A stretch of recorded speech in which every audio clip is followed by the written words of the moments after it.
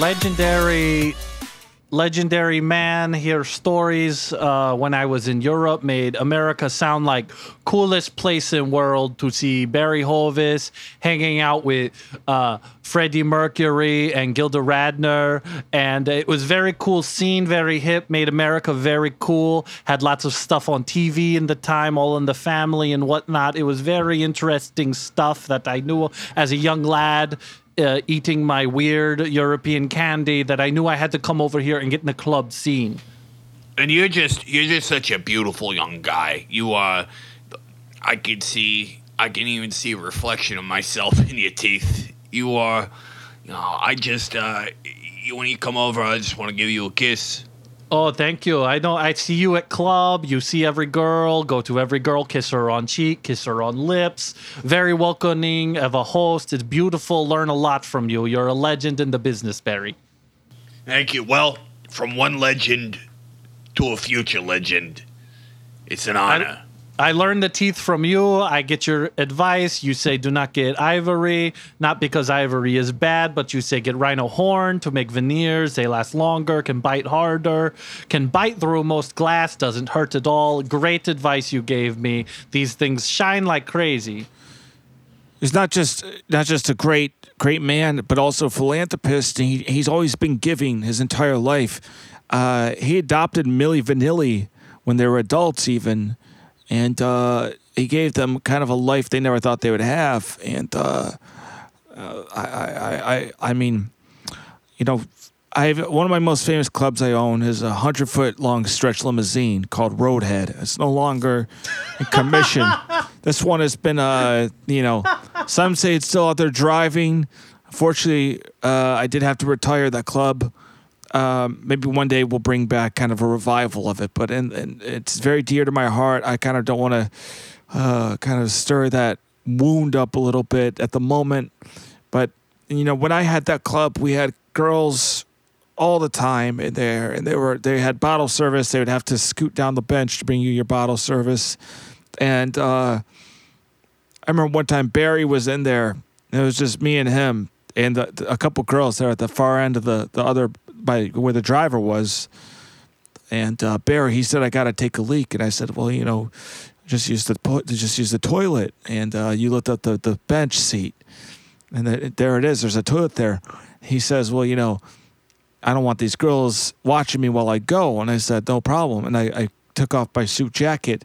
Barry, he was completely, you know, he's wearing just a polo shirt and some Boston Celtics shorts. And they're very high-rise. They're very high-rise shorts. And Barry, he kicked off his flip-flops. He got up, and he started, you know, peeing. And I held up my blazer. I said, close your eyes, girls. Close your eyes or you're fired. And I said, plug your ears, too. Don't listen to his piss. And they didn't hear a drop. And that was actually only the second day I had known Barry. It was a chance meeting. But, you know, I had heard about Roadhead before that. Roadhead, doesn't seem like a big deal now. Maybe it should. You look at all the news going on in the world with the you see people like these stories about teens going to Disney World. They get Roadhead on the Tilt-A-Whirl. They get Roadhead, you know, on a surfboard. They don't even care. Oh, yeah. There's no respect for it. So, well, see, back in the 70s, you know, we weren't tearing each other apart. There wasn't any of this racism or division. But now, you know, we had to worry about the man over the seas in Moscow. We thought any second one of our guys could slip up. One of their guys, he's out to lunch on the button and nuclear war. But the reason that Roadhead was so important was it was the designated last nightclub if America were to be hit by a nuclear volley. Now, I mean, turns out our problems with the Russians. Maybe it was ourselves. But, God, I wish we had something like Roadhead because this country's sure going to hell. And I just wish we could get all the guys from Black Lives Matter and the police onto a dance floor. And they could see that maybe they got a bit in common, just like we used to. I remember, man. I was very upset with a man who said that we going to make a new roadhead, but we have all these new laws and we can't do it. He said that technically you get roadhead if it's on waterbed, and I threw my vodka in his face. Ghost vodka, Momont Siberian vodka, very expensive vodka, and ruined shirt, ruined this. I said, you do not disrespect Cousin Mickey like that. Cousin Mickey, it's a disgrace that that guy would say that about you. And, you know, you're not supposed to talk about it in this country, but the waterbed lobby, they want to take everything. I think you don't have to be on a damn waterbed to get some roadhead. You know, is that when we go around, we understand a little bit about, Barry Hovis. We understand a little bit Cousin Mickey. Cousin, how you get the name Cousin Mickey? Why they call you that? Tell us a little bit about your clubs. Introduce yourself on my podcast, Neon Millionaire, and all the people will love it. And go on Spotify and click it and listen to the ads. We'll get Lisa Mattress. We will get Blue Apron. We will get Mark Maron. Everyone talk about my new podcast. So why don't you say yourself and do this, and then I can do whatever. Oh yeah, I'd be very pleased to do such a thing for you, my friend. There's a lot of stories about yours truly, about how I got my name. Truth of the matter is a little known artist known as Alice Cooper gave it to me. Turns out that we're cousins. And my name's Mickey. He wrote a song about it. It's called Cousin Mickey.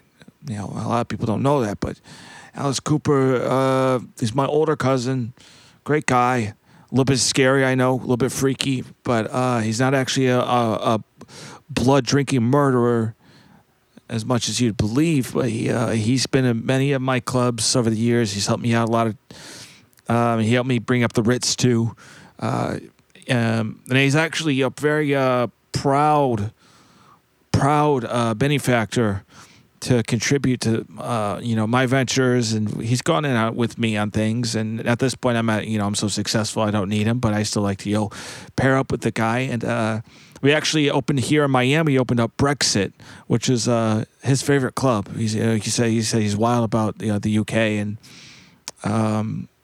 it's just kind of classic English tavern type, kind of like the pub style, but there's girls dancing on top of the wooden, the wooden benches and the wall. You've been there, and very cool, very hip, very up to date, as always. And that's right by over by the Velvet Lake, which is of course owned by Uncle Jackie, Jack Nicholson. Oh yes, what a beautiful guy.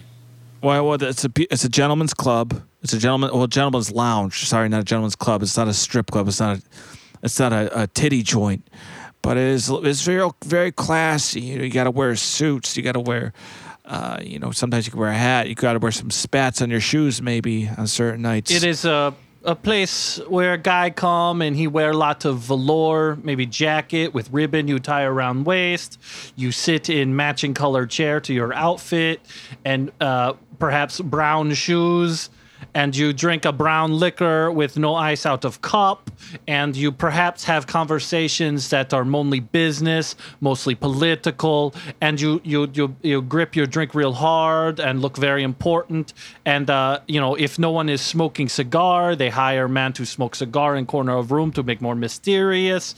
Uncle Jackie is a very smart man when it comes to setting up a real ambiance when it comes to these things. Oh, that's the club. The Velvet Lake is actually the original spot where Jackie started the Broad Club, which we're all members of. He said, the rules are clear. This is an exclusive club.